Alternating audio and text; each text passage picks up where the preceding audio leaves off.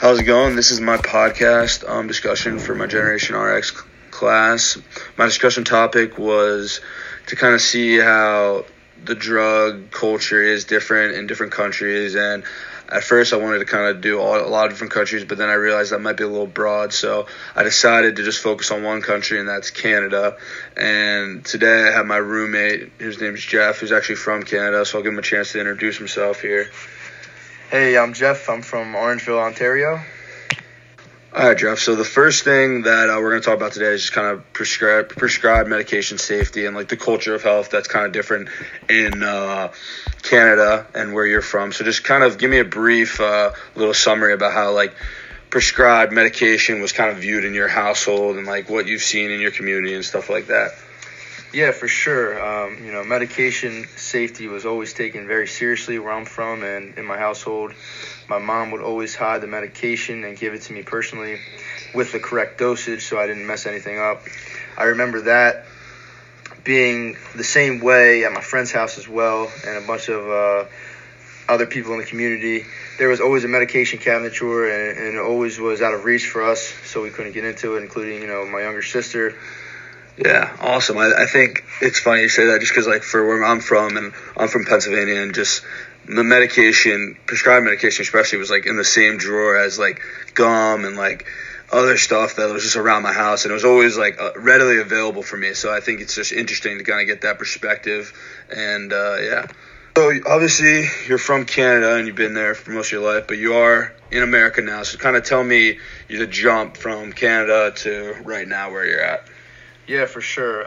Coming here down to the States, I was taken back how easy it was for me, as a student athlete, to get over-the-counter medication. Even if I was showing the small symptoms, it seemed like that was the first place to go to.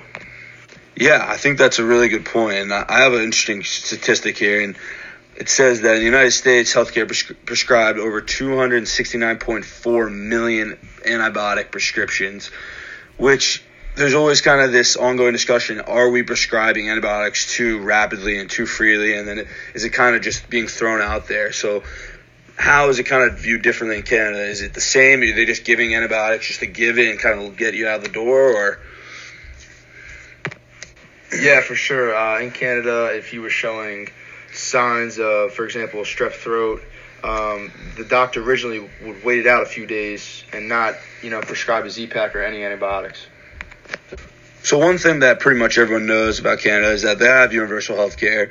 And I saw an interesting statistic on the Canadian slash healthcare kind of services, and it said that prescribed medication are pretty much paid for by the Canadian hospital, and they're prescribed to the patient at no cost, which to me kind of makes it seem like they'd probably be a little bit less likely just to automatically prescribe you prescription medication right away. And if they did, they're probably less likely to have refills and stuff. Something that we know is so prevalent in American drug taking society is that they constantly give you more refills than you even really ask for. And I read an article on The Guardian, and it said, doctors are over-prescribing these medications and these opioids for two reasons, really: to make more money, because they kind of see the benefit of that, and also due to fear of facing complaints. So I think that's people complaining and coming back and having to deal with the same issues. So yeah, I guess my question to you would be like, how is it different in Canada? Like, have you ever had experience where you had to get prescribed painkillers for any reason, and were they just throwing it out there for you, or what was it like? Yeah, so I had surgery before, and obviously I was prescribed painkillers, and I wasn't allowed to get a refill until I visited the doctor for a second time. Yeah, I think that's interesting, because I think a lot of doctors, and we learned about this in classes, they'll just give you, obviously, do the prescription and then a certain amount of refills that you don't really even have to go back to the doctor to see if you really need.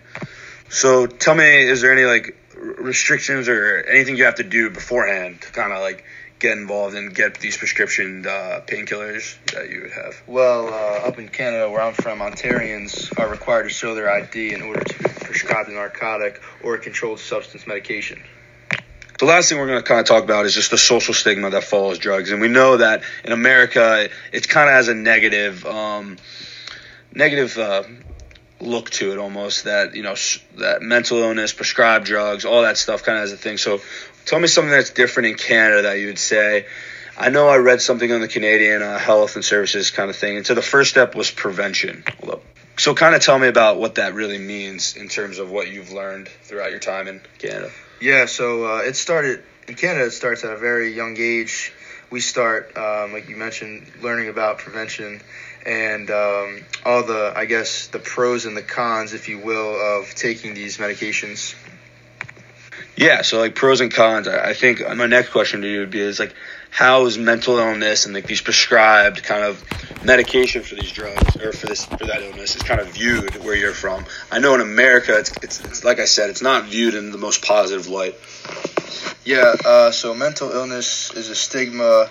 Obviously, that's abstract and it's not a choice. It's very hard to determine because you can't see it. It's not like you go to the doctor, you break your foot and get it fixed. Like I said, it's very abstract, but it's not frowned upon. We take that very seriously north of the border. Mental illness is just as big as drug education, and we learn about it a lot. So yeah, Jeff, I shared with you that Kevin Love article that we were required to read, and I honestly, it was probably my favorite piece just because it showed everyone's kind of dealing with some type of problem, mental illness, whether it be that or not.